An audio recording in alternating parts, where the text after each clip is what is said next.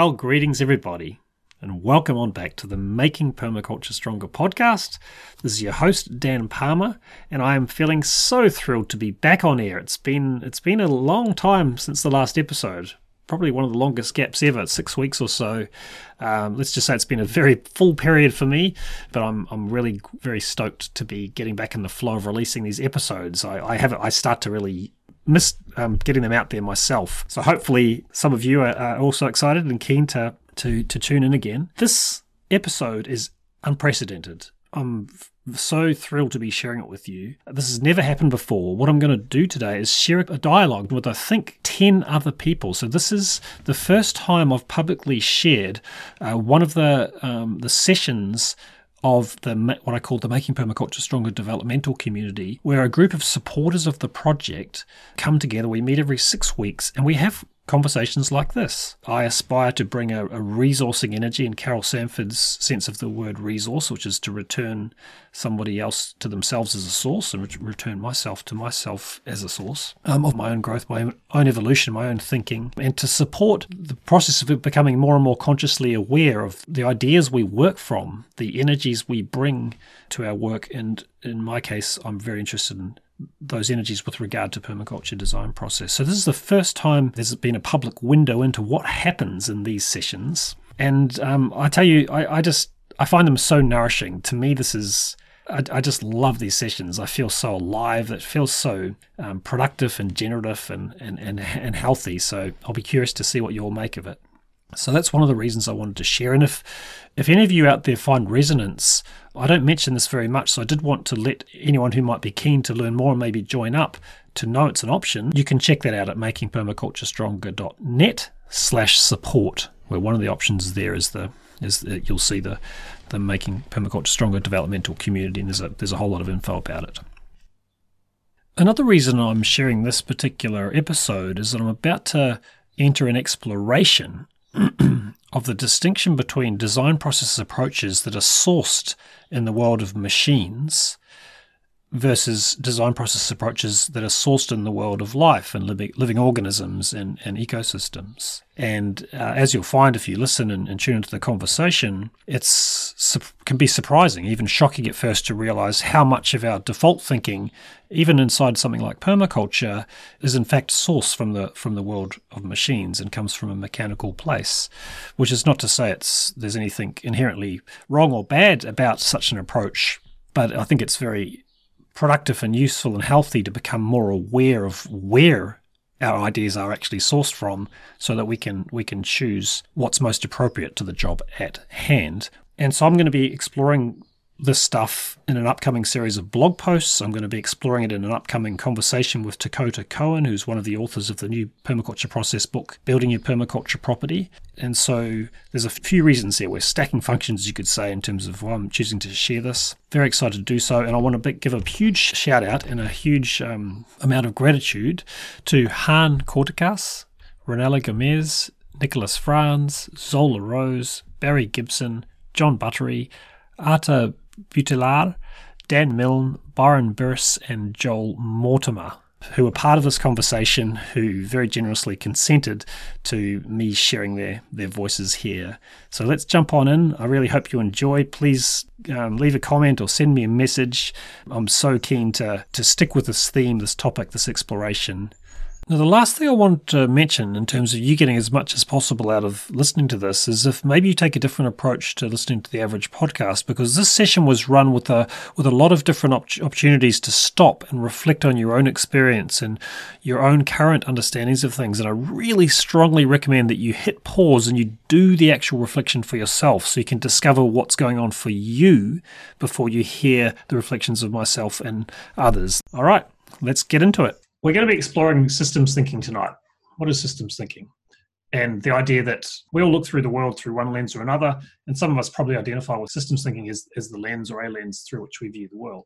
And I want to really probe into this. What is that for us? So before we explore some frameworks around this, I guess I'll partner you one-on-one in pairs.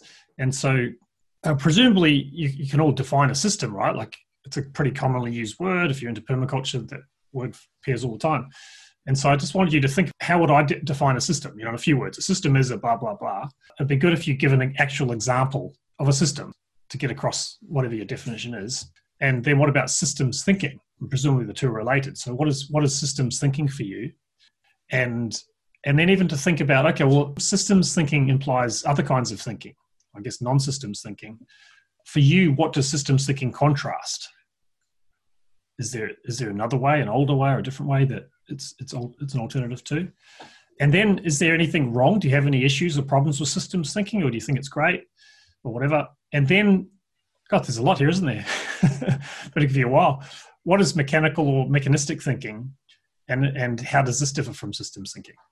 The first ones are the more important ones. So just see how you go. It'd be more important that you get a definition of system and maybe an example, and the other ones are bonus extras. I'll be very fascinated to see what you come up with, and we're gonna use that as a portal into this whole domain, because there's some very, very interesting stuff going on. We're gonna be detectives tonight, help permaculture sort of stuff out.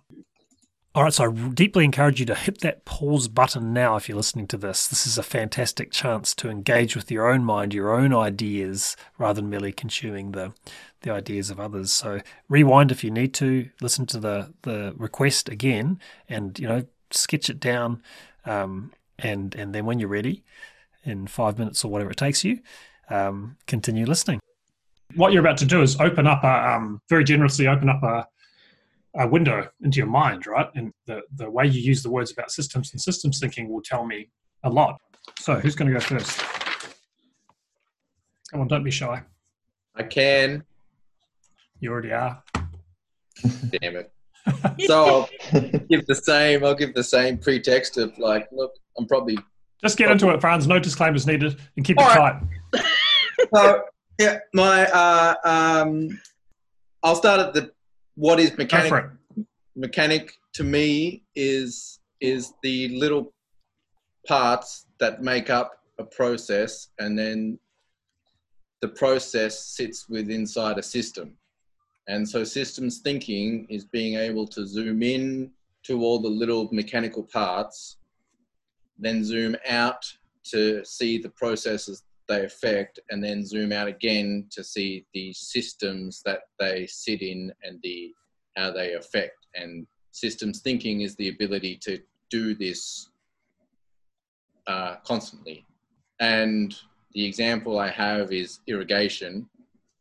In my context, I've only got rainwater, and I'm doing need to get all the bits and the parts and the pieces together to make up the processes and figure out which process is best for what situation that's gonna deliver the best results, but also capture most of that water back into the ground, and also capture the water that's coming from the sky. An alternative systems thinking is basically an alternative to reductionist thinking. And I actually was wrong. I thought you were asking what's an alternative to systems thinking, and I said regenerative. And what's wrong with it is it can be overwhelming to attempt, and you fail a lot. And what did you mean when you said an alternative? Initially, you said regenerative. Is that because you discern a difference between systems thinking and regenerative thinking, or? I read the question backwards. Okay. Yeah. I thought you were asking what's the difference? What is an alternative to systems thinking? And I was like, is there like is there a step above? And I'm like, knowing Dan, he probably wants us to say regenerative. If in doubt, just say regenerative and hope for the best. Thanks, Franz. Let's keep it rolling. That was very, very interesting. And it was clear, too. I appreciated the clarity. Ronnie and I talked a bit about humans, like an individual human as an example of like how you can apply systems thinking. Seeing humans nested within other systems feels like systems thinking, whereas if you kind of put horse blinders on and just look at humans as the meat body that it is, not including the fact that there's all these cellular processes, these electrons and protons, and then on the other side, like aspecting, there's like stardust inside humans, like taking those out of consideration and just looking at, it's a human, feels like very isolated horse blinder thinking. But thinking about a human being nested in the middle, you're like not limiting yourself to the resolution of human, but seeing all the cellular processes, and then below and then above, you're seeing all these other ecosystem and, Yeah. So not getting caught at one or even a few levels, but moving up and down the nestedness. Great. So Arthur and I had a discussion. We were a bit more simplistic, and we talked about a system first. Yep. As a group of elements that works together with some sort of flow between them. Yep. And then the systems thinking was to actually look at, when you're looking at something, to see that flow working and how it's flowing between the elements. Yep. Within, for instance, if you're looking at a garden, to look at and you look at the bee within the garden, to look at it in relation to the system as opposed to the bee as a piece in itself. Mm-hmm. Yeah. So it's so I guess that's where we sort of came to it more or less. All right there, Arthur? Yeah, and like the system thinking is more looking at the relations than at the elements themselves. And when you want to understand something, instead of like when you want to understand the bee, instead of breaking the bee apart in all these parts to understand it, you look at the system it's nested in to see how it's related to that system, and then you will understand the bee in a different way. So that's kind of what we came up with. Yeah, great, brilliant. I just did an introduction course. I gave you an introduction course, and I also had a part on systems thinking. And actually, I wanted to try to change it to get more living systems thinking into it, but it was really challenging for me. That's kind of the way I explained it there. Like, great.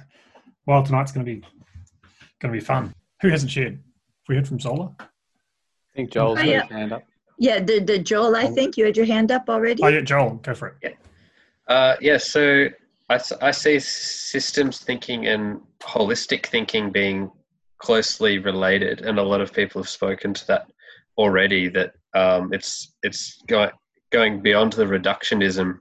But I think also that systems thinking it starts with I guess knowledge of what a system is, and a system being something which is interrelated internally within itself, but also externally, as we said, the nesting, but also has emergent properties. This phenomenon of emergence happens specifically with systems, and also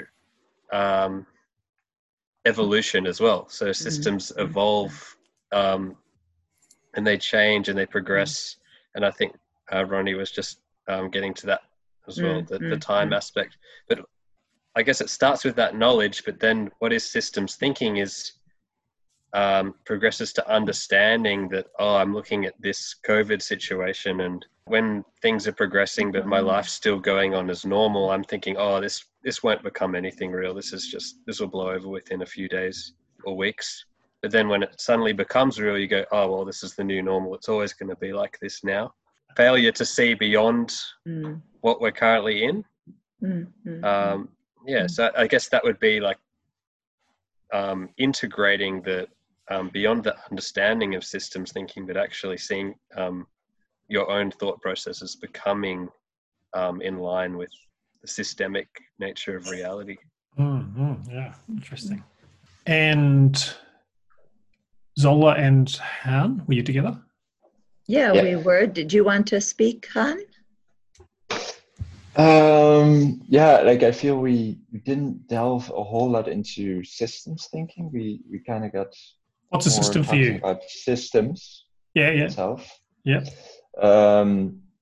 Where like is a system something that like an organism or organization has been organized through principles of systems thinking, or will any system that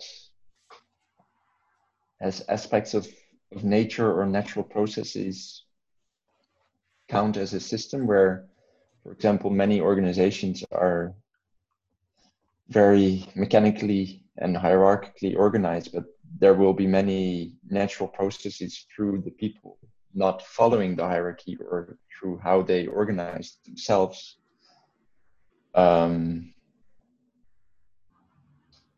They will show systems properties, where then a car, for example, that is very mechanically organized does not show system properties, as the parts among themselves cannot reorganize through interactive processes or relational processes, where, of course, time acts upon it and corrodes the parts, but they don't reorganize in a way that a system like an organization or a school would. I don't know if you have more to add, Zola. Yeah, I could just add in that that it's around that interconnectedness, those relationships that and as another person said, it's those nested holes that is that systemic thinking. And again, time has been mentioned, so all of those things, the evolutionary nature. I just expressed my frustration at being a systems thinker and seeing everything systems. Well, I see the potential of everything to be a better system than it is, because I see things have been created very mechanistically for the most part. And a lot of people's thinking that I encounter is quite mechanistic. So I have a lot of frustration quite often around dealing with sort of life as it is based. Yeah, like for instance, my focus is in housing, and I was just called today to be invited to sit at a workshop roundtable, and they're like, so should we put you in the affordable housing table? And I was like, well, actually, there's a table that doesn't, I'm sure, yet exist, the systems table. So that's going to be interesting for me. I'm going to go to this workshop tomorrow where, again, it's sort of compartmentalized and siloed, and I'm trying to bring in this more systems approach to housing. And I'm like, is there anybody here with me? Anybody, that gets this, what I'm talking about? So yeah, I just run into it in different ways. I was saying my kids go to a high school that's very mechanistic in its, way it's made, and that frustrates me on a daily basis. What's the crux of it? What's the crux of the difference for you, Zola, between a mechanistically organized thing and a systems thinking organized thing? It's sort of like, if you do this input, you'll have this output, or this input in this really, like, it just is thinking like, again, if I go back to the housing, it's like, have a piece of land, yay, got the land, great. Okay, let's move on all the, the diggers to make some foundation. Oh, okay, let's move on the materials, done. Okay, it has a 5-star rating. Oh, that's good. Okay, let's move in the people. Good, done. Yay, we build houses for people. Everybody's gonna be happy now.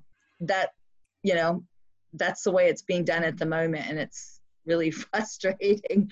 Like, but the people are a system, the land is a system, like what you've created is, you're working with systems and you're treating them all as like dead parts.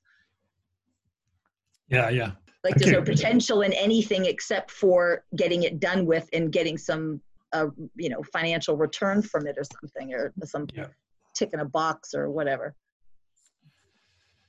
Great. Roddy, you had a question about time. Just in terms of, like, if I think Byron was saying that you could look at something on a granular, tiny level of atoms, or we also discussed expanding out to the universe and seeing the interrelatedness of it all. But we could also go back and forward in time. And for me, that's really interesting in understanding. And I would like to learn this, learning how to read the trajectory of the whole, and whether or not that's a trajectory we want to happen, or if we can see potential for a different trajectory. How do you read that? Yeah. That's when it gets interesting to me. Great. I think maybe I've got one more example, which is just teaching a group of people, and I think it maybe it's useful as a way of bringing together a bunch of discussions, because you've got 24 students who are all individuals, and I guess the richness of the class comes out of how they interact, and there's a temptation, I guess.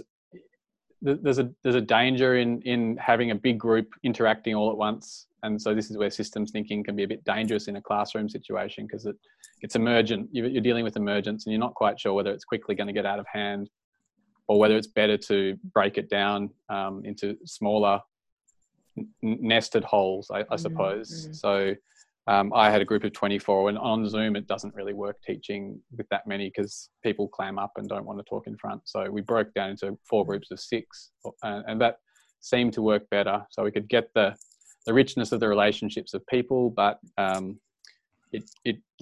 properties were sort of, or the emergent things which emerged were more manageable. And I suppose that's one of the downsides to a systems approach, is that you don't quite know what's going to happen. And so in a classroom that can be difficult. That's just another angle for looking at the whole thing. Bit judgmental, Dan? One of the downsides? Sometimes it's a downside. It has the potential. Yeah. All right, great. Well, that was awesome. I'll just scan some of the notes. Sorry, Dan, as a secondary school teacher, not knowing what's going to happen can have some downside. Thanks, John. Your facial hair has been reorganizing itself into an interesting system there, John. Smells good. All right, yeah. So that it was neat to see some of the themes coming out. So one was clearly the idea of nested holes and zooming in and out, and then later we were talking about doing that in spaces as well as in time, and not getting stuck on one level, either temporally or spatially. Yes, and there was the Arthur and Barry talked about the view of a system as a group of connected elements with the flow, and emphasizing the flow, and systems thinking is bringing the flow into the foreground and relationships between things rather than the things in themselves.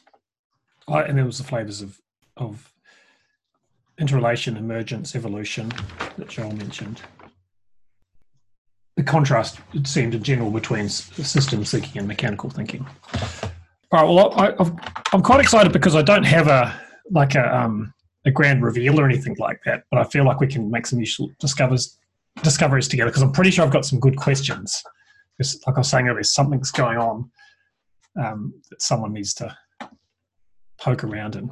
Alrighty, so what I think I'm going to do is just take us to the... I'll share my screen. Just remind us, so at the moment what we're doing, I'm looking forward to aspecting or zooming out after this session and kind of coming up with a longer term sequence of focus. But for now, we've been exploring a certain aspect. So this is Living Design Process, which has these 5 high-level aspects or qualities or phases or facets. And we've been zooming into one of them, which tends to happen earlier in the process, even though they're not experienced as a linear thing, which is dropping into the whole with your entire body and mind. And then within that, in the past we've explored. I'm pretty sure we've explored getting and thinking, idea of nested holes, inspecting, a holographic perspective, which you might come back to at some point because there's a bit in that. And last week I floundered around a bit, exploring the idea of process first, and getting out of this habitual pattern of freezing the world and seeing it as a sequence of static snapshots. And today what we're looking at is this next one, system and field. And we're going to be looking at this and exploring this distinction between a system and a field, and by implication, system thinking and field thinking. And I think I explained last time there's this phrase, undivided flowing wholeness, that pretty switched on person called David Bohm, Einstein described it as a spiritual sun and whatnot. Anyway, he did some really insightful work, and he described the fundamental reality as undivided flowing wholeness, as a kind of a more accurate starting point. as opposed to divided frozen partness, I guess. And I realized that the undivided is what we're exploring today. And so we're diving into that realm, and I wanted to bring in a few flavors too, because as I get more into Carol Sanford stuff, I'm trying to bring more consciousness and more focus to anything I do, including this sort of thing. And so a few flavors here. One is this nestedness idea. So thinking in terms of, this is the me could be any of us, but I wrote it, and when I put me, I meant me, as in Dan. And thinking of myself as nested within as a autonomous living entity, and then nested within us, like this particular group of folk that are showing up here and doing this work together, and we're all nested within permaculture as a wider system, and there's reciprocities happening. So tonight you can put yourself in the middle, and you're in exchange with us as I'm in exchange with you, and in various ways we're, like, in the sense that we're actually sending information and energy and receiving information and energy into and back from permaculture. And I'm excited about that, because the more I learn about the stuff, it's like by working in nested holes is how you affect change. Like, it's pretty hard to just like shift something deep in permaculture, but within an inner circle of folk that are focused and interested, you can develop like memes and narratives and alternative ideas, distinctions that can shift larger systems, even systems as big as the global permaculture movement, over time. So have no illusions. We're not here to muck around. And it's already happening as well. It takes time, and it can sort of be a bit invisible, but things are happening, I'm noticing. Another aspect of this is okay, what roles am I playing, are we playing as we do this work? And in her book, The Regenerative Life, Carol lays out 9 quite powerfully, and 2 in particular I feel are really relevant to what we're up to, and certainly what I'm up to. One is the regenerative educator meta role, which is focused on these 3 aspects. The first is what's the process? And to me, the core process that I'm interested in holding space for and being in relationship with you all in this context is about developing our design process intelligence, where intelligence means not I score on an IQ test. It means the ability to discern and see complexity, and to make wise decisions about when and how to intervene. So to develop the ability to see life and living systems, and to intervene in systemic ways. To develop that as a skill, it's the process we're engaged in, and the outcome of that, the desired product of that, is that we're able to transform the capacity of the processes we personally are involved in to add deep, through regenerative value in there, which we can explore in due course. And then over time that feeds into the overall value of the whole exercise, which is to support the co-evolution of self and systems. So we're growing and evolving, and we're able to do that in reciprocity with larger systems. And then the regenerative earth tender meta role, which is about the core process, is making aliveness intelligible. And I see that as exactly what we're getting into tonight. What are the best ways of thinking? Is systems thinking, or whatever we think systems think, is that the best way of making aliveness intelligible? What are the alternatives? Are we consciously choosing how we view life and complexity, or have we unwittingly taken on some residue from the past that we might be able to shake off?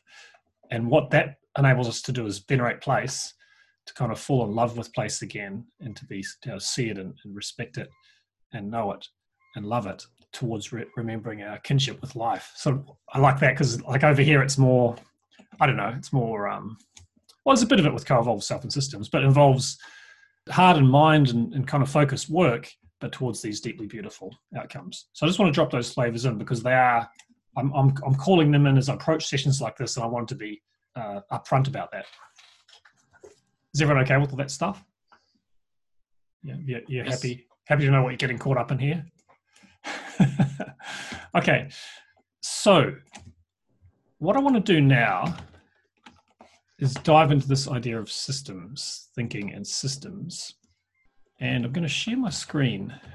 And I did a search today, an internet search for systems. I think I looked up systems thinking. And here are some of the most the things that jumped out at me.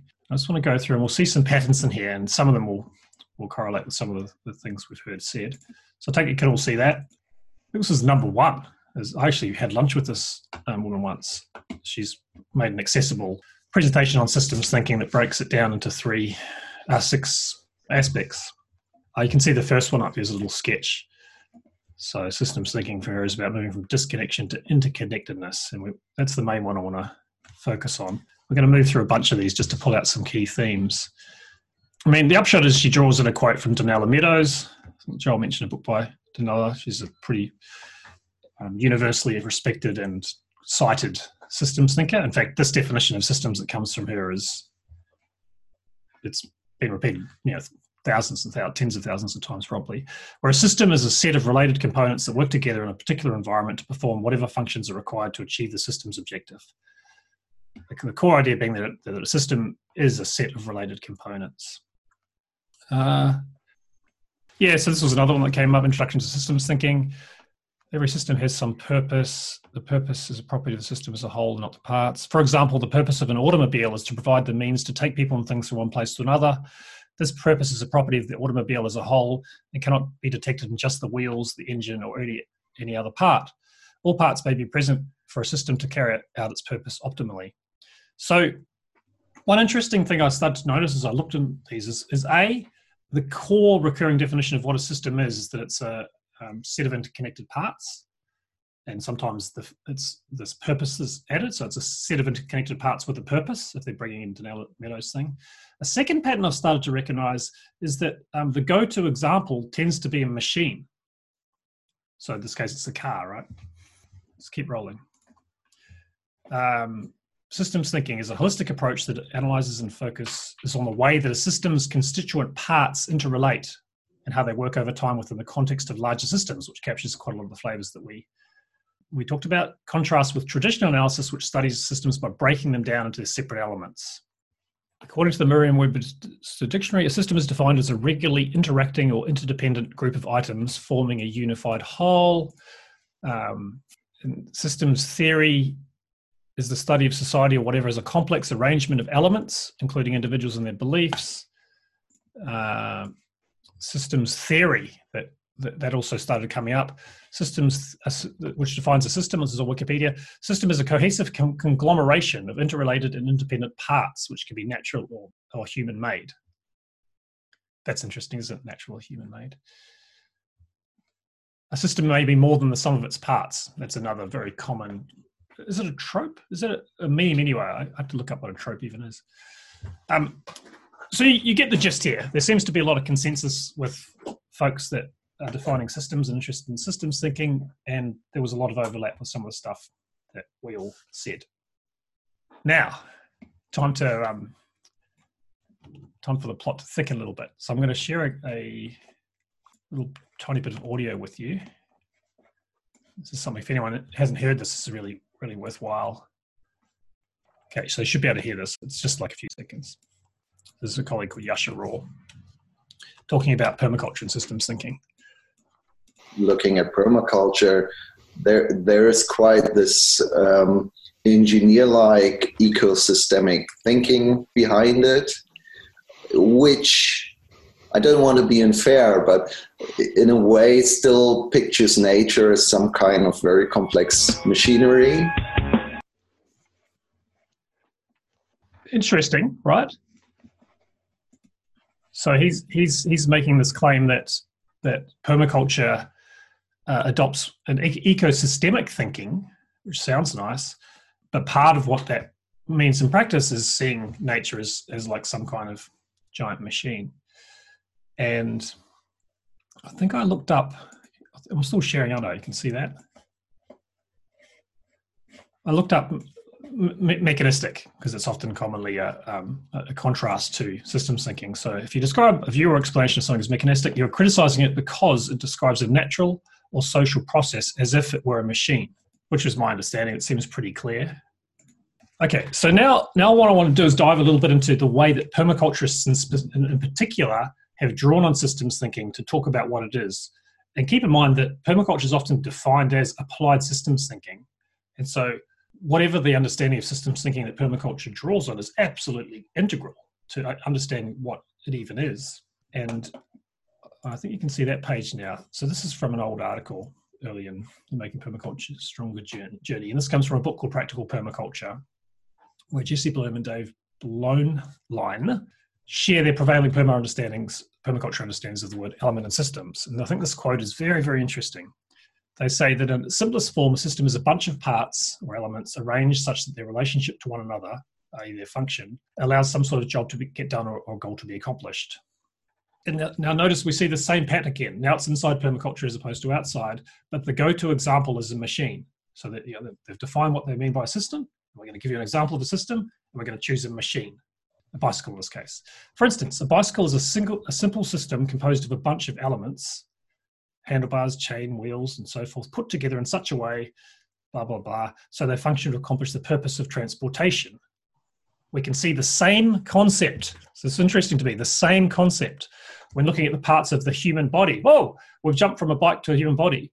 A pile of organs sitting on a table does not make a person. However, when those organs relate to each other in just the right way and each performs its function, we are the result. So just like a bike, a human body is this interconnected set of elements. And when they all come together in the right way, the whole becomes more than sum of parts. We see that again, and emergent properties appear.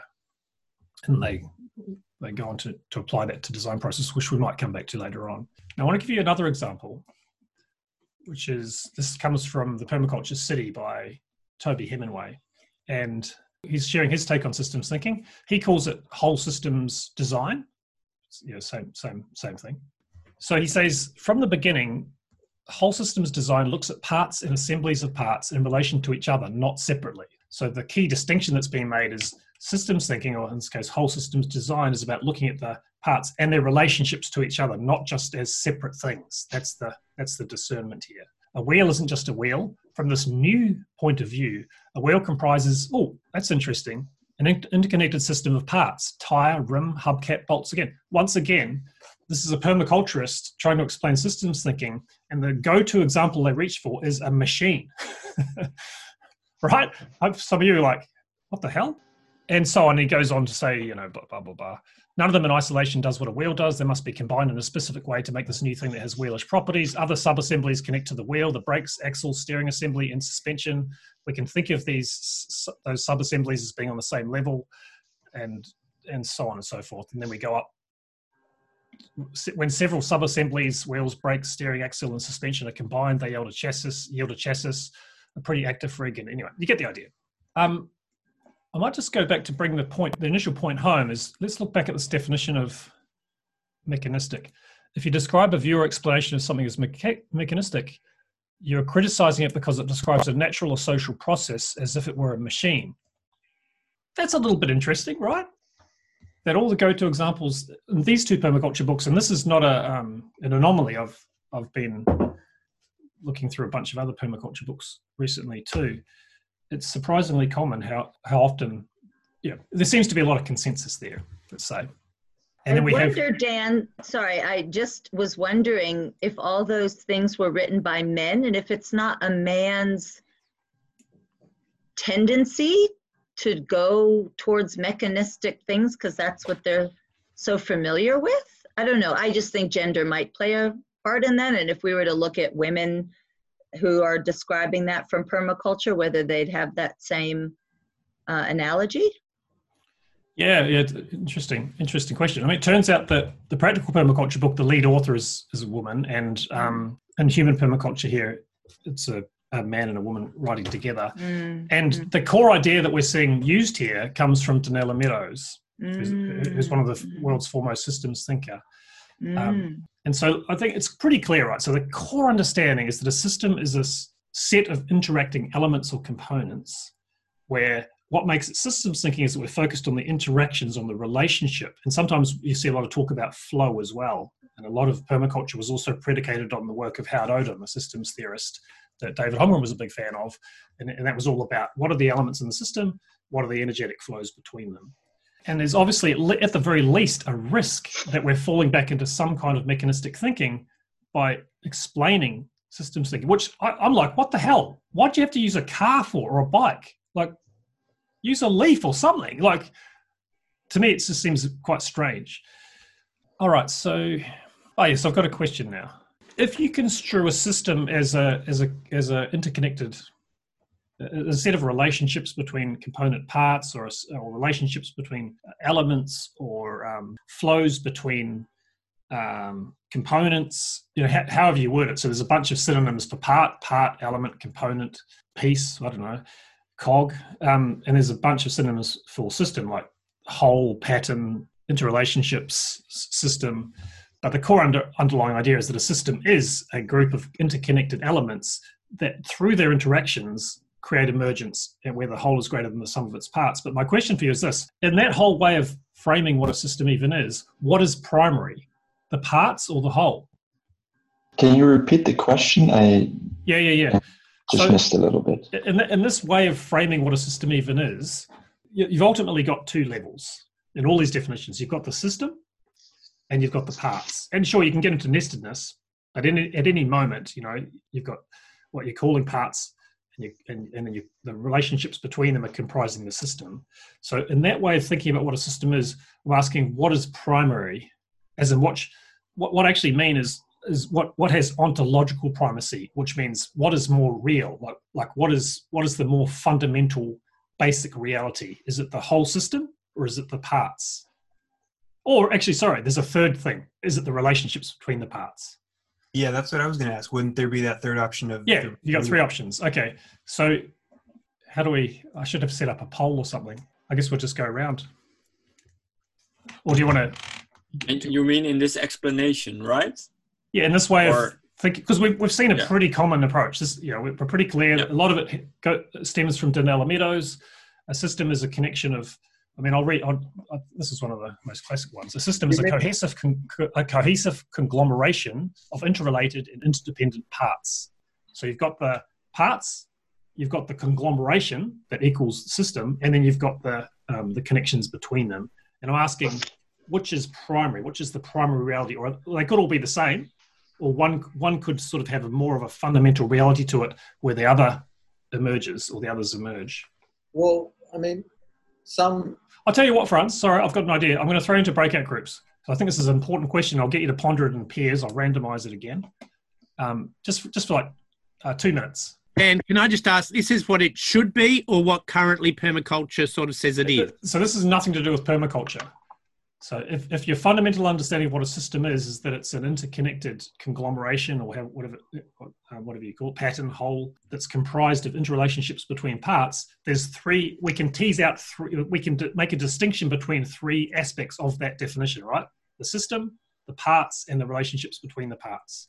And what I'm asking is, which one is primary, secondary, tertiary? Are they all primary? Is one primary and two are secondary? You get... You'll figure it out. Just see what comes out. Okay, I'll pop you into groups for just like, I don't know, let's say 4 minutes. Yeah, no, we got it, Dan. Trick question.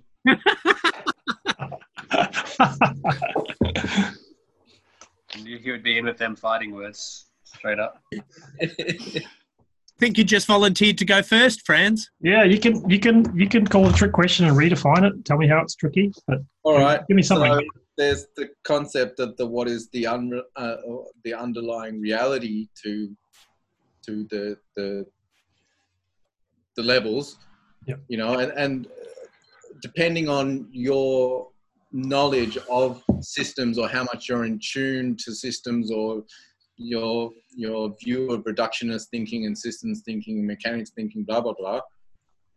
Some of them you see, some of them you sense, and some of them you have to think about to get an understanding. So depending on the individual's level, depends on what is primary, secondary, and tertiary. And like for someone that's never heard of systems thinking, then that's just going to, what they see is what it's going to be. Okay, thanks, Franz. Yeah, well, I'm not sure if that was brilliant or it was a cleverly concealed evasion of the question. We'll find out. It depends, is basically what you said. Just before we go further, were you asking about what the way the way we perceive its systems are perceived now, or how they should be perceived? What I'm interested in is the ontological implications of that framing. So if we understand systems that way, does that imply that something is more primary? And you could also think of it in terms of that something comes first. Mm-hmm.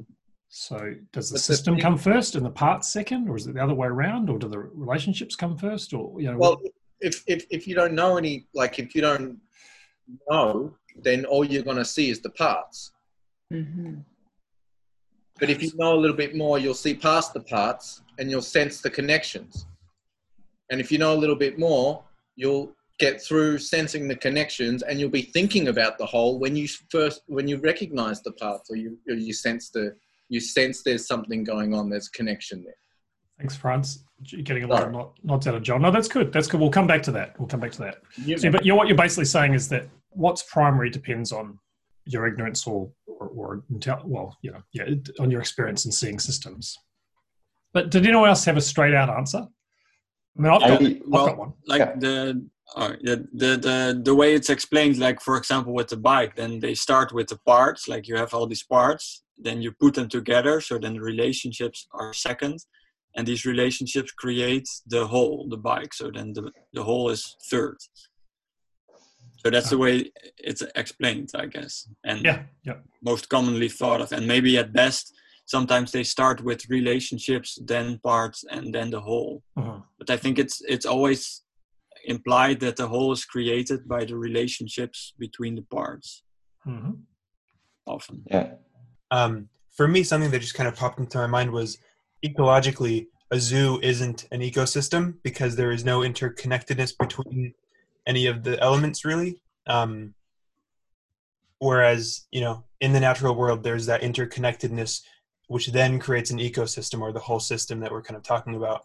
So in my mind, it's kind of, it feels pretty clear, and maybe that's just like the really basic understanding, and I'm pointed in the wrong direction, but it feels to me like the interactions between the elements is that keystone that takes it from a zoo to an ecosystem. Yeah, thank you. That's useful. Yeah, what I was also going to say, I feel the primacy of these different explanations are in the interconnectedness or the relationships, because they want to frame themselves differently from the more traditional analysis, and in doing so they do that through focusing on the relationship, where they feel traditional analysis is looking at parts, and here we say primacy is in the relationships, and then I would say parts after, and the whole is the emergent property. Great. We talked about, Ronnie and I talked about also relationships, and how that the relationship itself is something that is so dynamic. It can be nourished and nurtured and considered and cared for. And so that in itself, just that relationship, it's this energy dynamic that has so much potential, richness to it. And then because we're both mothers, it kind of brought us into the fact that maybe we're more drawn to that, particularly because that's what we're focused on as mothers, is that relationship with our children and nurturing our relationship, with them. And so that we're able to see that piece of a system and really give our energy to that dynamic. Beautiful. Something that struck me, and it's just sort of picking up on what Franz said, is somehow there's something between what a system is, whatever that means. So a forest is a forest. It is. And there's something about how we perceive and understand a system. And there's, in some sense, two different things going on. So I sense you choose a bicycle because everyone can understand a bicycle or something at some level. You're saying, this is something you guys can understand, so I'll choose an example that you'll all see the parts, you'll see it and you'll comprehend the whole in some form. But what and this is what I've always found about reading landscape and all this sort of stuff, I don't really don't grasp in some sense, and I get afraid of not grasping what's going on in a system. And I don't understand the parts. I don't understand the relationships. And there's something key in that whole thing about how we're tackling systems is our own inadequacies about comprehending systems. Mm-hmm. Yeah, well put, John. That's so interesting, and that's the same thing that Dan was saying earlier. Like, why not give that example of a forest? And like, it is so bizarre that's the case, John. That we walk through a forest and we can't understand it, but we see a bike and we can understand it. Like, you would think evolutionarily speaking, you'd think our brains would evolve the other way, but it just does seem that like our recent cultural era has actually changed our brains massively towards mechanistic thinking. We have to carry a bicycle around as we read landscape and like look through the frame of the bicycle.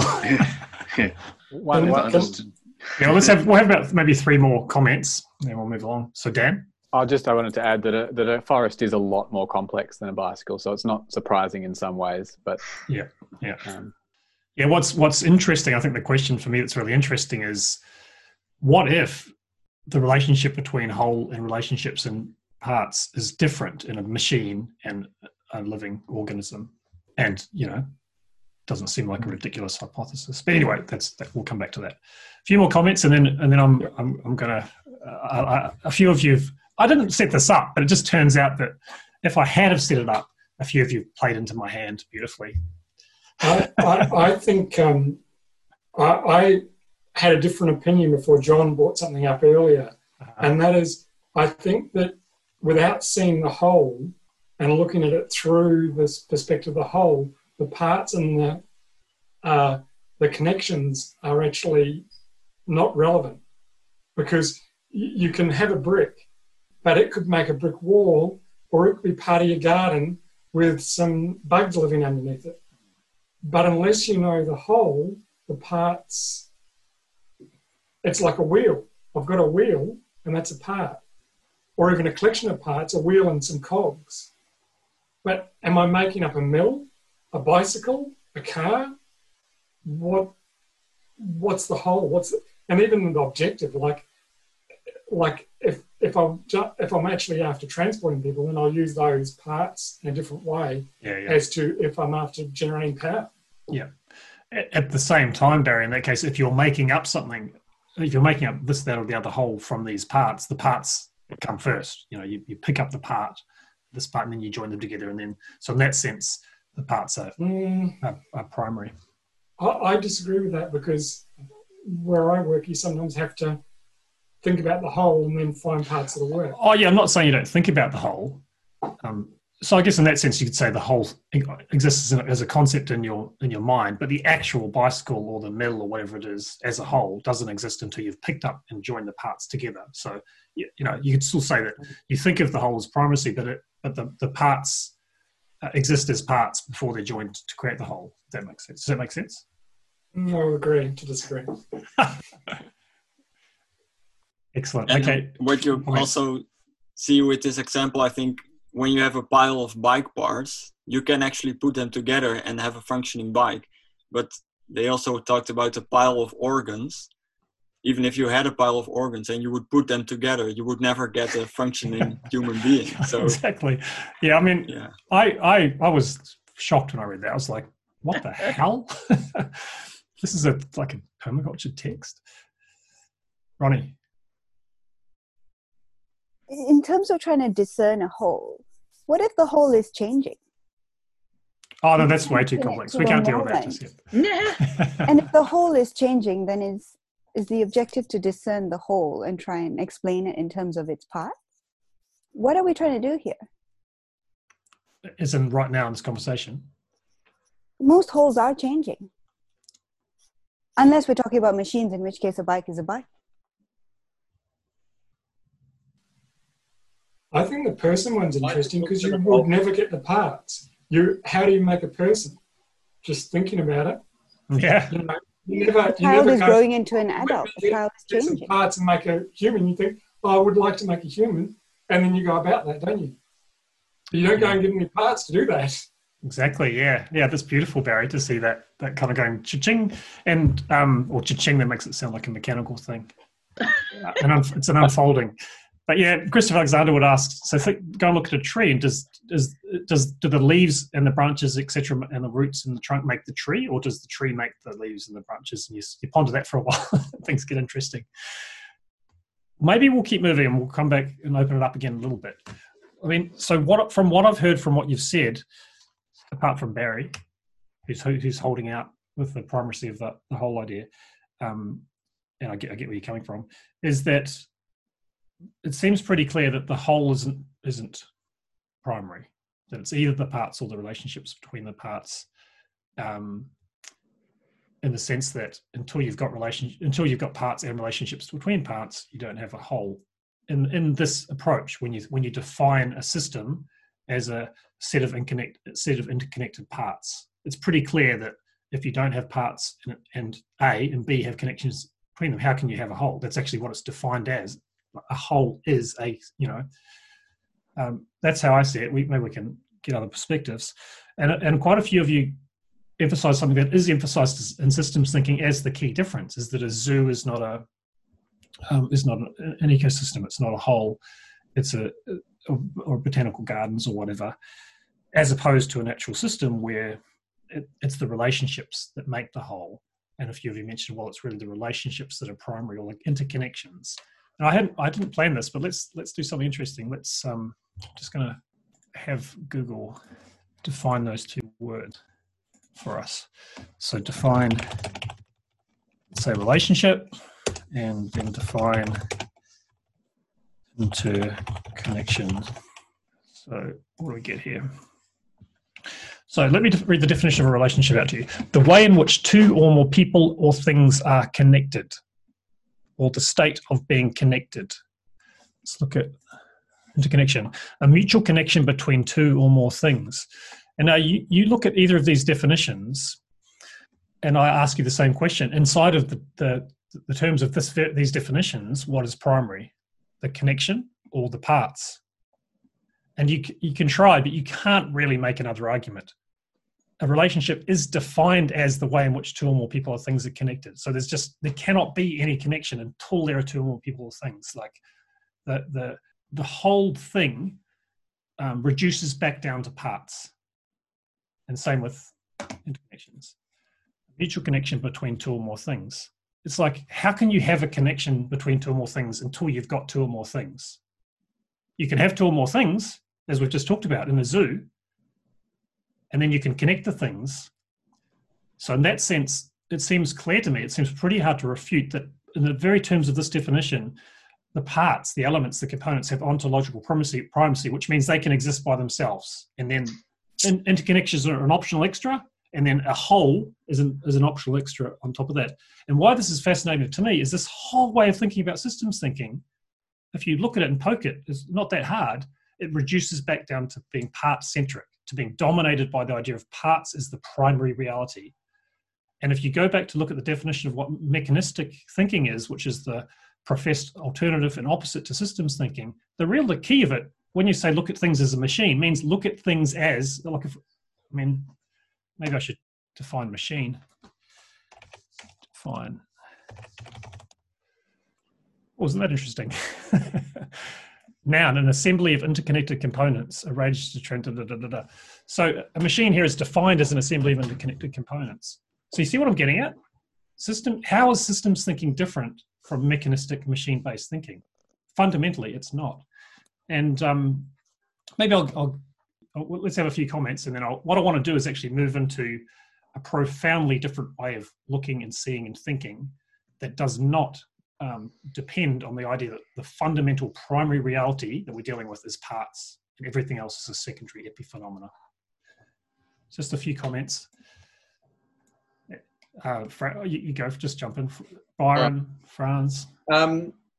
Isn't systems thinking like, let's say you built a machine using systems thinking, you've taken all those parts, you developed the machine for this reason, but now the systems thinking comes into the effect where you're like, okay, this machine was built for this purpose, but there's going to be a knock-on effect, you know, of, I don't know, we've built a desalination plant and now we're adding this X amount of carbon into the atmosphere and we're adding this X amount of salt back into the water system and blah, blah, blah, which is what they didn't do. They created these desalination plants and just pumped salt back into the ocean, and that's all gone to shit. But you know what I mean? Like, I mean, my sense is you're trying to salvage this way of thinking about systems thinking.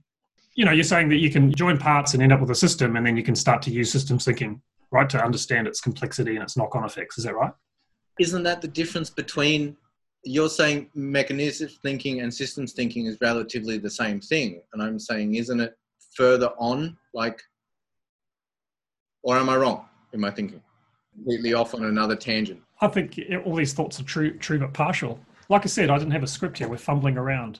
But what I'm interested in heading towards, though, Franz, is rather than sort of saying at some point systems thinking comes in to help us look at mechanistic systems, is there a way of looking at the world that's just not mechanistic, that doesn't start by saying the first step is to understand what the primary fundamental elements are? And I should allude back to Newtonian physics, which is 400 years old, and it dominates the whole way we see reality. And the primary idea there is that you can see the world as an empty space, and that the way things happen is when basically atoms or billiard balls hit each other. And the primary reality is the billiard balls. And then you've got the connections between them. And if we can break them apart and understand them and then look at the way they interact, then we can actually build up an understanding of reality, which is what birthed this whole mechanistic approach. And what I'm saying is that often systems thinking, and certainly in permaculture, we grab it and say it's this amazing alternative to mechanistic thinking. What I'm saying is if you look not that hard, I'm struggling to see the difference. And I believe, well, what I want to get into is the fact that I'm already aware of some stuff that is a profoundly different approach that I think does permaculture a lot more justice, or at least as an alternative, not necessarily as,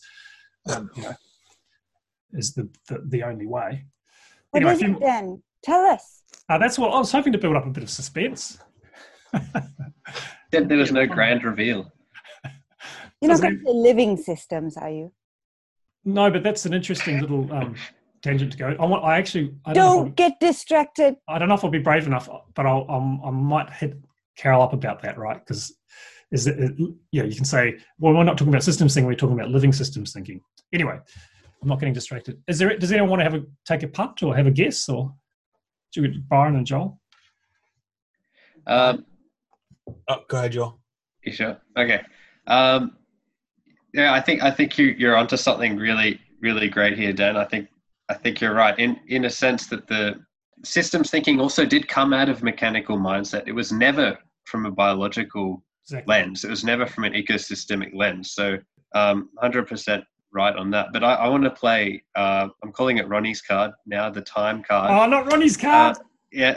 Because again, when we looked at those definitions, a relationship as a state of connectedness, like how can a relationship exist if it's just a snapshot in time? It doesn't mean anything. It's like saying that my great-great-grandparents are in a relationship. It's like it's not alive anymore, right? Mm-hmm. So that time element, that, like you said before, David Bohm's view of an undivided, flowing reality is where we're at. So there are no systems, there are no parts. They're all just useful illusions that we create in a dualistic way of thinking. But there is no, we live in non-duality. So all we have is this flowing, undivided flowing wholeness. Undivided flowing wholeness. Yeah, well, as we go on, I think I'll make an argument that some illusions are less useful than others. But yeah, it's a good point that's, if you look back, like cybernetics and early systems thinking was all machine theory. It all came out of making guided missiles and stuff like that. And then people took those ideas and said, oh, we can use this to understand ecosystems, as opposed to saying, a few last thoughts or guess. Yeah, so Dan, I'm excited to hear where you're going to go next, but I do want to pick back a little bit on the jump that you made from the definitions for relationship and interconnectedness. Yes, they were all pointing out that first you need the parts to connect, or else the relationship doesn't exist. But to say that just because you need the parts first does that mean that the parts are more important than the connection when it comes to having a system? So like to say that, yes, relationships need parts to connect, it feels like a truism. And then that doesn't necessarily make the parts more important than the relationship when you're talking about a system versus a pile of parts. Yeah, I've been down that pathway in the past. Tried to salvage a kind of a broken worldview. Okay, let's hear. I mean, one little other piece to that is if you when you see the prefix inter, does anyone know what that means? So interconnection. What does inter mean? Connected without, but like within. Well, the word inter means between. And so it means between connection. And the word between is one of these words that doesn't make any sense unless there's at least two things that it's between. And then you realize, relationship is this, like it actually doesn't stand alone. And yeah, you can say that once the relationships are up and running, that they're both equally important. But there's a powerful bias written into that whole way of thinking about systems that always is going to default back to the parts. And where's the relation? I can't see the relationship, but I can see that person and that person, or I can see that cog and that cog. Like we say that the relationships are primary and what really matters. But yeah, anyway. So take us there. Are we ready? Okay. All right. So I think I'll share screen. So this is a section looking at this distinction between systems thinking and the other thing. And hey, Grace. This is a section of the book on living design process that I'm drafting. I'm really excited because these sessions afterwards, like last week, I got really excited because last week we actually looked at that time component, by the way, and like making process primary as opposed to seeing the world in static terms and then trying to press the go button. And they're distinct in my mind. You can use systems thinking in the way we're looking at it, and most systems thinkers do. They totally acknowledge process and flow, right? But there's the underlying mechanistic understanding of what's in process and flow is held onto. So I think we need to sort of tackle those. You can adopt one without adopting the other. Yeah, so anyway, this is the section that I'll develop after tonight. And I've been learning stuff here too. Like it's like in a way I've discovered a chapter sequence, right? Like, and this is recorded because it's nice to find hopefully compelling ways of kind of revealing the issue and then move towards ways of reconciling it. So you see that? It's a page in the book. It's from system to field. And so the idea is here is that there is a fundamentally different concept. That's a different concept to a system altogether. So it's not basically pretending to do something different by switching the word machine out for the word system, but basically still seeing the world as a machine, which as far as I can tell is exactly what's happening. And then we get these huge red flags of, permaculturists try to talk about systems thinking. The first example they give is a machine. They should be like, beep, beep, beep, back up, perform a U-turn. So the alternative is field thinking. And the fundamental difference between field thinking, and a lot of you know about field thinking, it actually arose in physics as an alternative to Newtonian mechanism, where they realized we just can't understand the shit we're looking at by seeing it as separate components. Like a lot of you know more about that stuff than I do, the wave particle stuff, the slit thing, the behavior of an electron is informed by the way in which you look at it and by other electrons that don't actually have any direct connection that totally mess with our whole understanding of how it worked. And so field theory, and it's had different manifestations, classical field theory, quantum field theory, and I don't know a lot about that. And I know that it's been developed to a much, much lesser degree. Like for all the attention systems thinking's got, field theory's got virtually none outside of physics. There's certain psychologists like Kurt Lewin and others that have developed it. But the fundamental difference, as I understand it at this stage, is that in field theory, the field is primary. The field is the primary reality. So when David Bohm says the primary reality is undivided flowing wholeness, what he means by the wholeness is the field. So the primary reality is an undivided flowing field. And so we start with the idea that there's a field that's primary. And then secondarily, if we want to, we can look into the field and we can find singularities in the field, which are like eddies in the flow. Like one way of thinking about this is if you look into a stream or a creek or a river that has some rocks and stuff in it, and the way the water is interacting with these things, there you go, interacting. The way the water is flowing is creating little eddies, little spots of turbulence, and you can discern those as distinct things. It's like that's the eddy. It stops about there. It starts about there, And yet to say that the eddy existed as a part or a component of the system prior to the field of the whole body of water is obviously just outright bullshit. So you can see, well, that's a totally different metaphor, a totally different way of approaching things. And even from the get-go, it's so much more powerfully germane and relevant to permaculture's subject matter, which is living systems. So you realize, I can look at a tree and try and break free of systems thinking, which defaults back to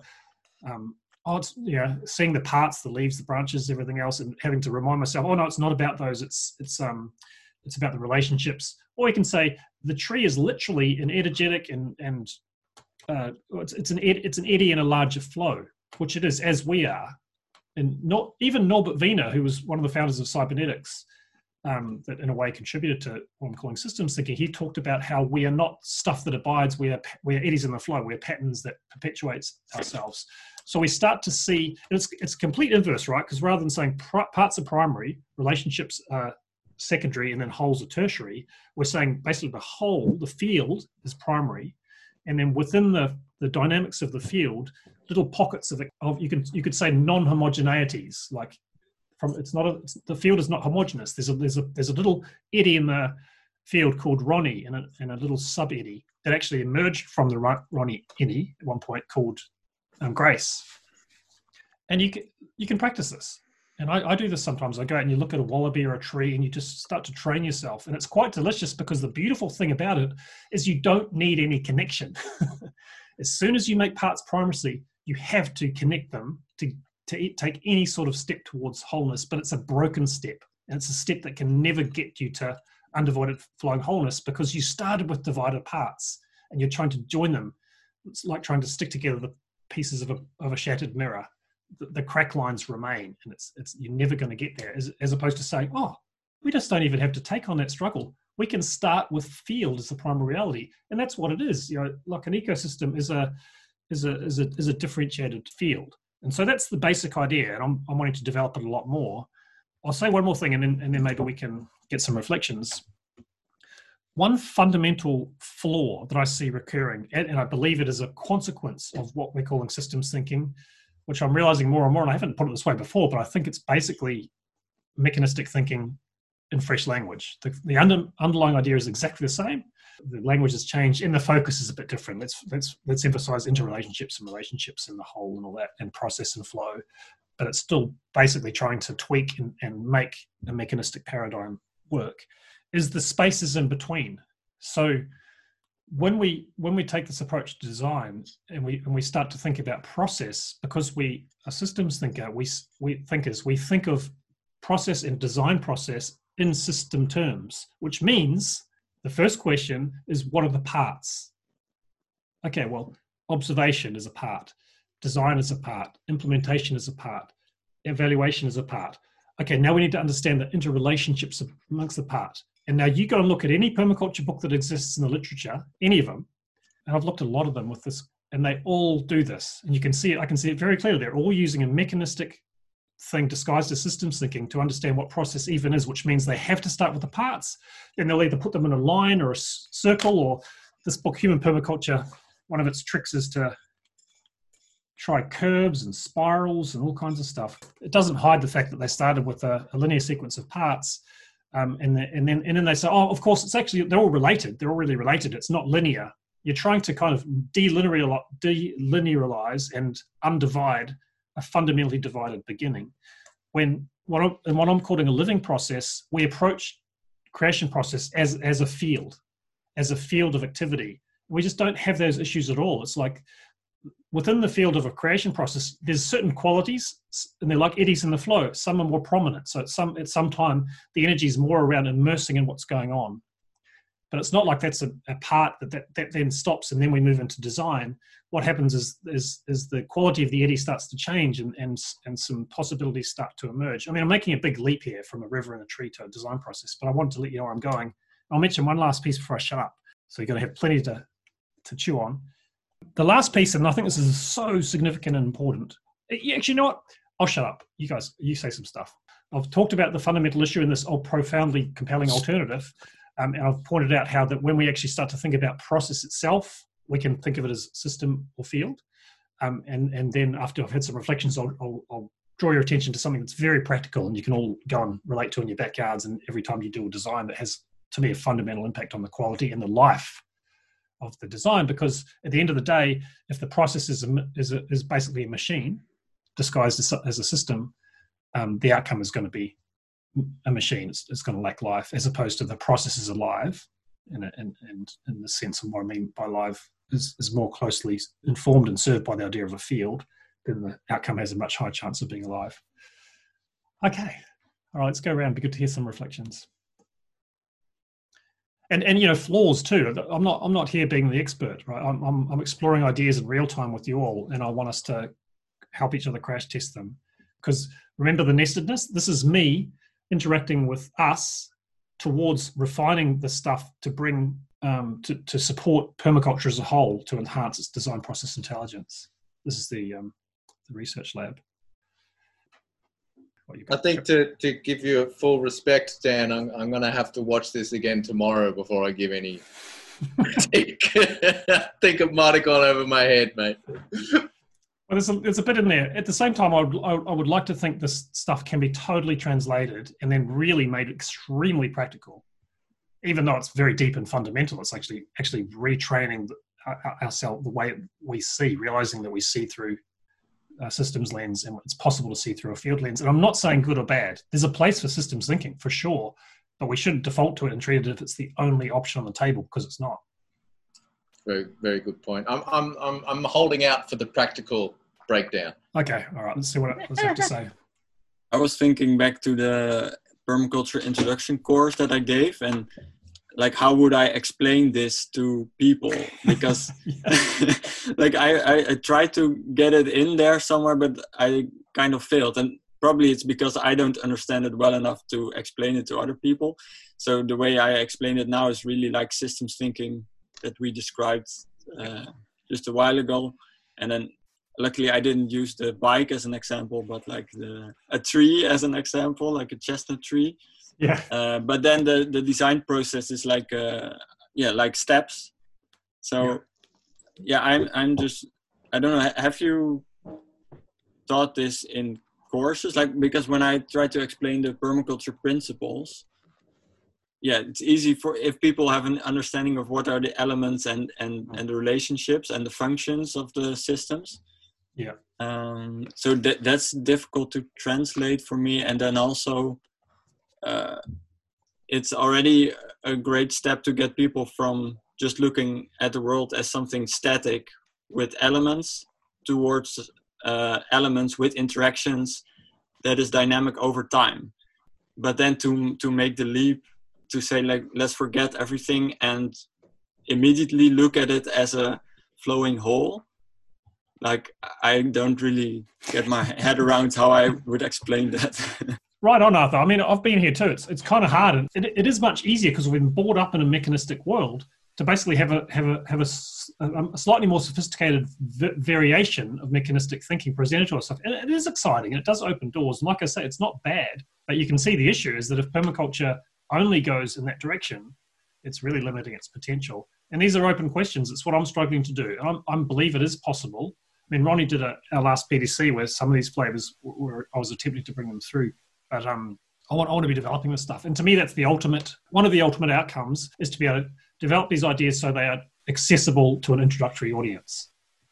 And I'm sure it can be done right. Because I was thinking maybe it's a good step to first explain it in this way with the relationships between people and then make the leap. But like you said, it's actually a completely different way of understanding. So yeah. Well, it's the same. Probably you should start there. Yeah. Do you start by going further in the wrong direction, or these are all good questions. And I mean, everyone can relate to a river and the eddies. Anyway. I also think it depends who you're teaching permaculture to. So if you're teaching permaculture to a very white Western community, maybe they will really struggle with this.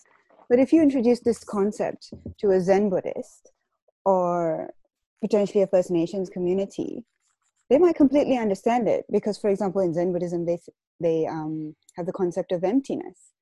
So if we talk about a tree, where does a tree end and the rest of the world begin? A tree cannot exist without exchanging oxygen and carbon dioxide and nutrients and water, etc., etc. When does a human being stop being a human being and start being a mountain colonized by bacteria within and without. Yeah. And so I'm perfectly happy to run with this with you, Dan.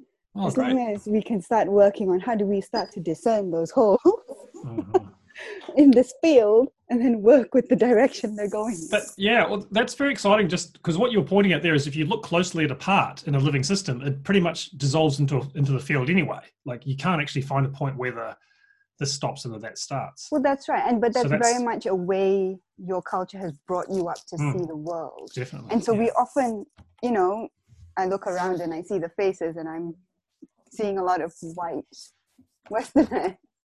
But it really depends on who you're speaking to and the way they view the world. Yeah, it's a great point. But I believe you're right. I strongly believe that Indigenous worldviews are much more grounded in a. I mean, of course they are, right? They're less mechanistic. They're grounded in a field reality where it is all one. Could I add something to that? Yep. So I thought the original. Yeah, I think also some of these communities are just going to hear and go, yeah, exactly. What's the big deal? Yeah. Yeah. But I think the original spiel that you gave, Dan, about fields, it really came through to me that you really get the field thing. And I'm reading Carol's book at the moment, and I'm putting it into practice. And I think that's the difference. Like it's not a 1 minute pitch. Oh, this is a field. Carol's approach, I think, is brilliant because she puts it out there and says, now go and sandbox this, drop into it, as you say, and experience it. Then it will start to work on you. But it's not going to come through as an elevator pitch. Otherwise, you might have just replaced the word field with system, and people aren't going to go, oh yeah, well it's just a system but renamed. Exactly. Yeah. It's a great point. Yeah. It has. And a lot of this has to be felt too, and experiential, which is hopefully what we're all going to do, right? And then come back and report on our various experiments. I don't know if this is very naive, but I just wonder if there's something. If I'm thinking of saying a football game or a soccer game or something. I'm just trying to think, because this is so different of analogies and stories and metaphor, which is obviously where this has got to go and then experience. But if you can somehow sense if a soccer or football game, people are kicking the ball to each other, and that's one way of viewing it as a series of players and balls and interactions, and someone hits someone and bites it off the side and all that sort of stuff. But there's also something there about being in the crowd, in the atmosphere. There are flows of energy through that game. And I just wonder whether, I don't know, I'm just desperately grasping for some way of turning this into something other than the mechanistic. And I can't, because I'm from such a mechanistic background. Yeah. So we've got, I know that, I don't know if it's Kurt Lewin, but there's been some Gestalt psychologists that have attempted to approach human psychology through a non-mechanical way, because that's by and large the dominant approach to psychology. And I know they've done some work in the context of soccer fields, and the patterns of energies, and where there'll be times where it'll be really useful to think about it from systems thinking, I'm sure, especially if you're dealing with machines. Like a mechanistic view is brilliant, but it's opening up the possibility of a different perspective. So we've got 13 minutes. Yeah, I feel like I'd like to at some point bring. There's just an aspect of this, an implication of that I think is very easy to go and experience. But does anyone want to add any last little bits? I hope we are actually literally generating a field of shared energy and interest in this stuff too, because it's bigger than I can tackle, and it'd be lovely for people to go and look it up and try and find anyone who's had this approach or critiques and examples from your own experience. I'll just say one thing. Yep. I was wrong before because I didn't understand what systems thinking was. So I think more of what I was trying to explain was actually looking at it from the outside, and feeling it as a whole. Mm-hmm. I don't know what to call it. You call it field. I'm saying, you walk into a place, you just stand there and you experience it. You don't look down at the parts. Like when I walk into the garden, I don't go, oh, this is the parts of it. It's that. It's the. Yeah. the thing. 100%. Yeah, it's beautiful. Yeah, that's so why. So maybe I was trying to put systems. What I'm going to say is that maybe I was trying to put systems thinking to try and explain what I was. Yeah. Totally. Which is, what are we going to do? We're going to use the tools in our toolbox, right? Well, there you go. But once you start looking for mechanical metaphors, they show up a lot. But yeah, at some point it's like, well, maybe we just move to a framing that does better justice. I might just add reframing what I was discussing as a system earlier, like a class. I think if I thought of it as a flow of learning, like the river metaphor is actually quite useful, and seeing it just as a flow of energy that people bring to the class. And as you drop in extra information, it kind of gathers strength. And a bit like what you've done by dropping field theory into this, it's kind of given us a lot of extra direction. And so I can see how I could reframe my original system in that way of thinking reasonably easily, as long as it's not grabbing onto physical things or the individuals. Fascinating. Yeah. Oh, Byron. I'd love to tack something real quick onto the end. Yeah. This whole conversation has reminded me of, some of you might be familiar with the philosopher Alan Watts, who really kind of brought Eastern philosophy to the Western world. And I just peeled through one of his books that I have, and this chapter is called "The World Is Your Body." And the first few sentences really resonate with what's kind of— I'll read them out. Here. Love to.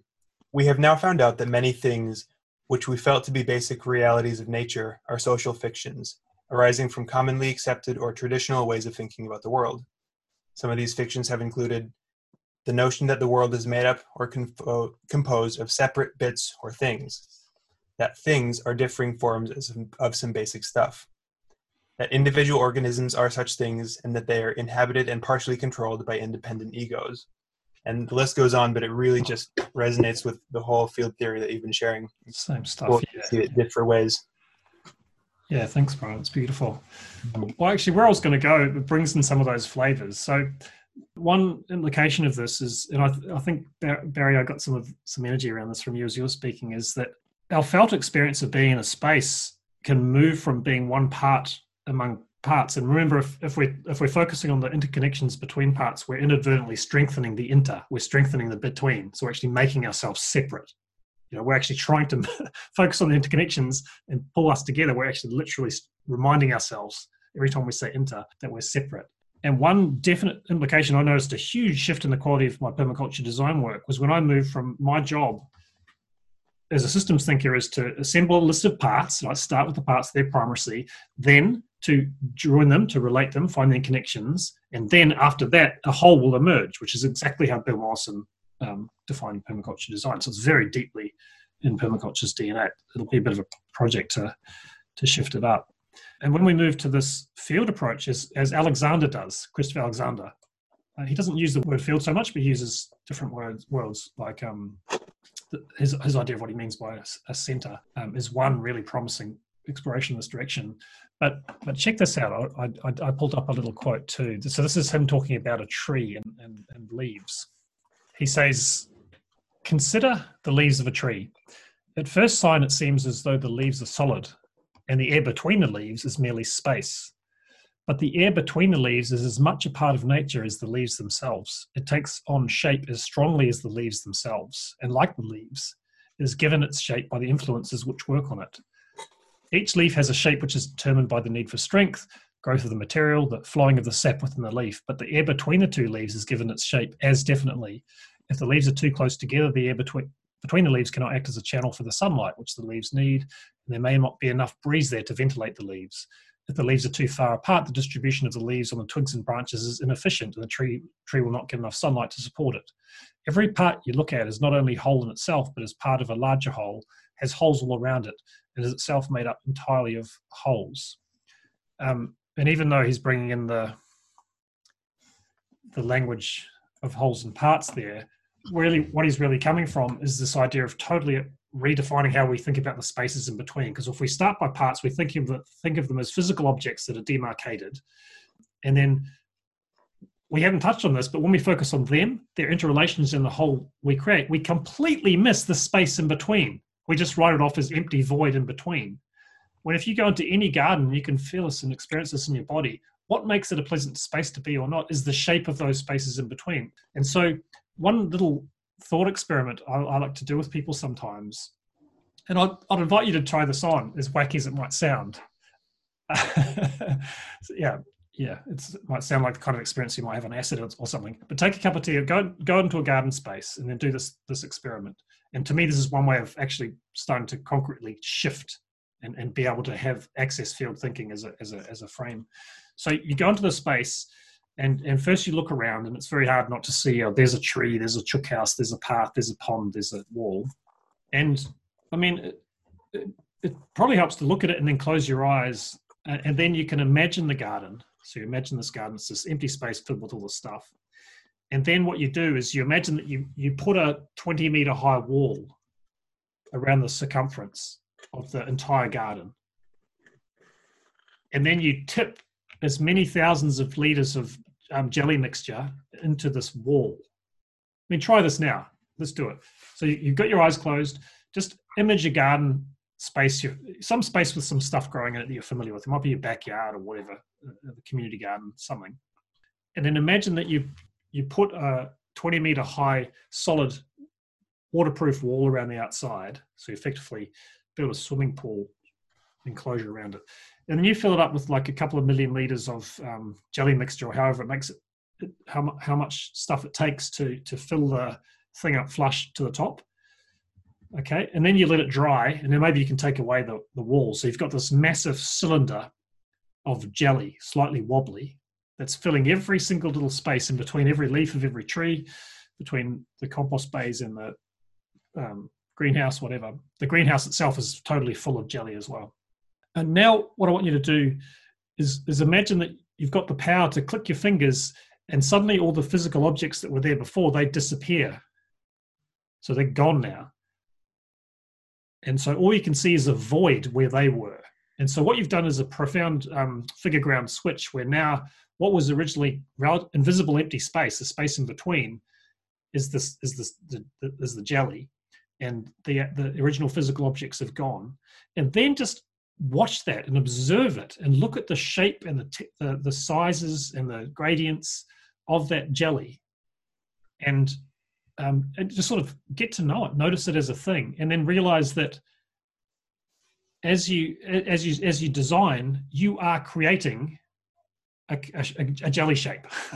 You are creating a configuration, a shape to the empty space in between, and that is, as Alexander says, it's equally as critical as the things we call physical objects, and it's even more so when we're talking about the actual feeling and flow and the field as a whole of the space. And that's one thing I've been doing ever since I've learned about Alexander. It just makes an enormous difference, because you see this. You never see this mentioned in any permaculture books. It's all about elements, parts, connections, create the whole system, and the actual space in between is often it literally is an accidental byproduct, as opposed to, you see what we did, we actually approached the space as one continuous field with differentiations, and some of those regions we call the path, or like the empty space we walk through.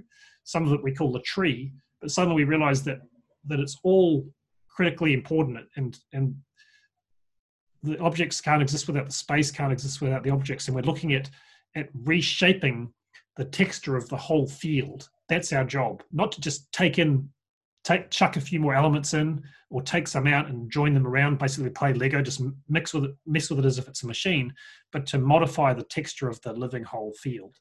And that at times has been almost a moment of spiritual awakening, when at moments I actually literally dip into that, and I myself become immersed in kind of, I become part of the undivided flowing wholeness that's there, if we can sort of relearn how to see and participate in it. And it's quite a warm and fuzzy feeling as well. Okay, so that was that. That makes sense. Interesting stuff, isn't it? Yeah. The power of the unconscious assumptions and ways of looking at the world we bring, and how they can translate into profoundly different experiences of being alive, but also participating in life and design and creation.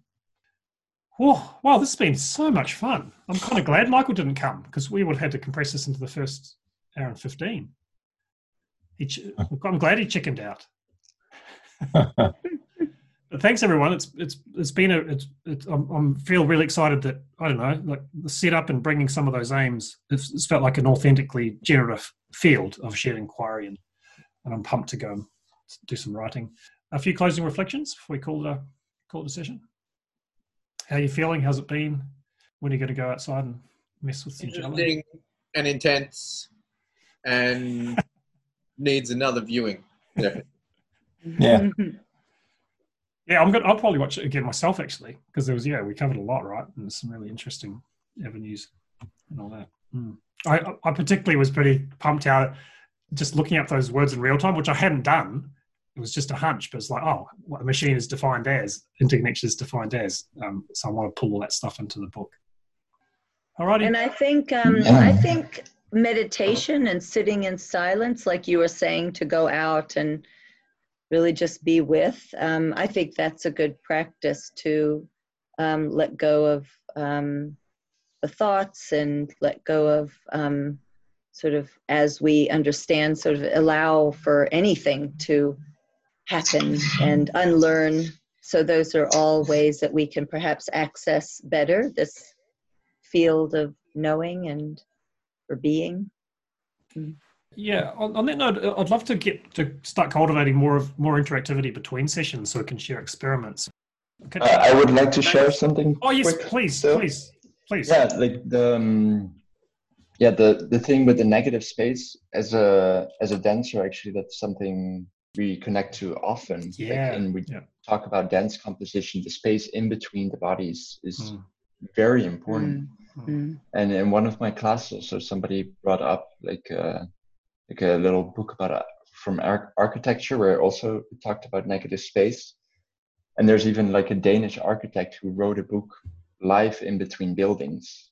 Oh wow! So that's Jan Gehl, and like the whole premise is about the space in between and how to make use of that. And it's still something I would like to get to and read also as I think as a designer of space, of garden, or that's like the space in between the negative space is hugely important. Yeah, beautiful. Thanks again for the dance example. Yeah, and is it full on that actually gets completely invisible in the systems thinking that permaculture adopts? Well, I mean, maybe I'm missing something, but with music, it's like the same thing. If you think I'm a musician, if you think about like silence is really important in music. Exactly. If you remove the silence from music, then you just have one big noise. No one would enjoy it. Tattoos are another one. That's right. Just covered in ink. No differentiation. All right, that's it. We're done. Thanks, everybody. Beautiful. Thanks, everyone. Bye. Bye. Thanks. Good night. Bye.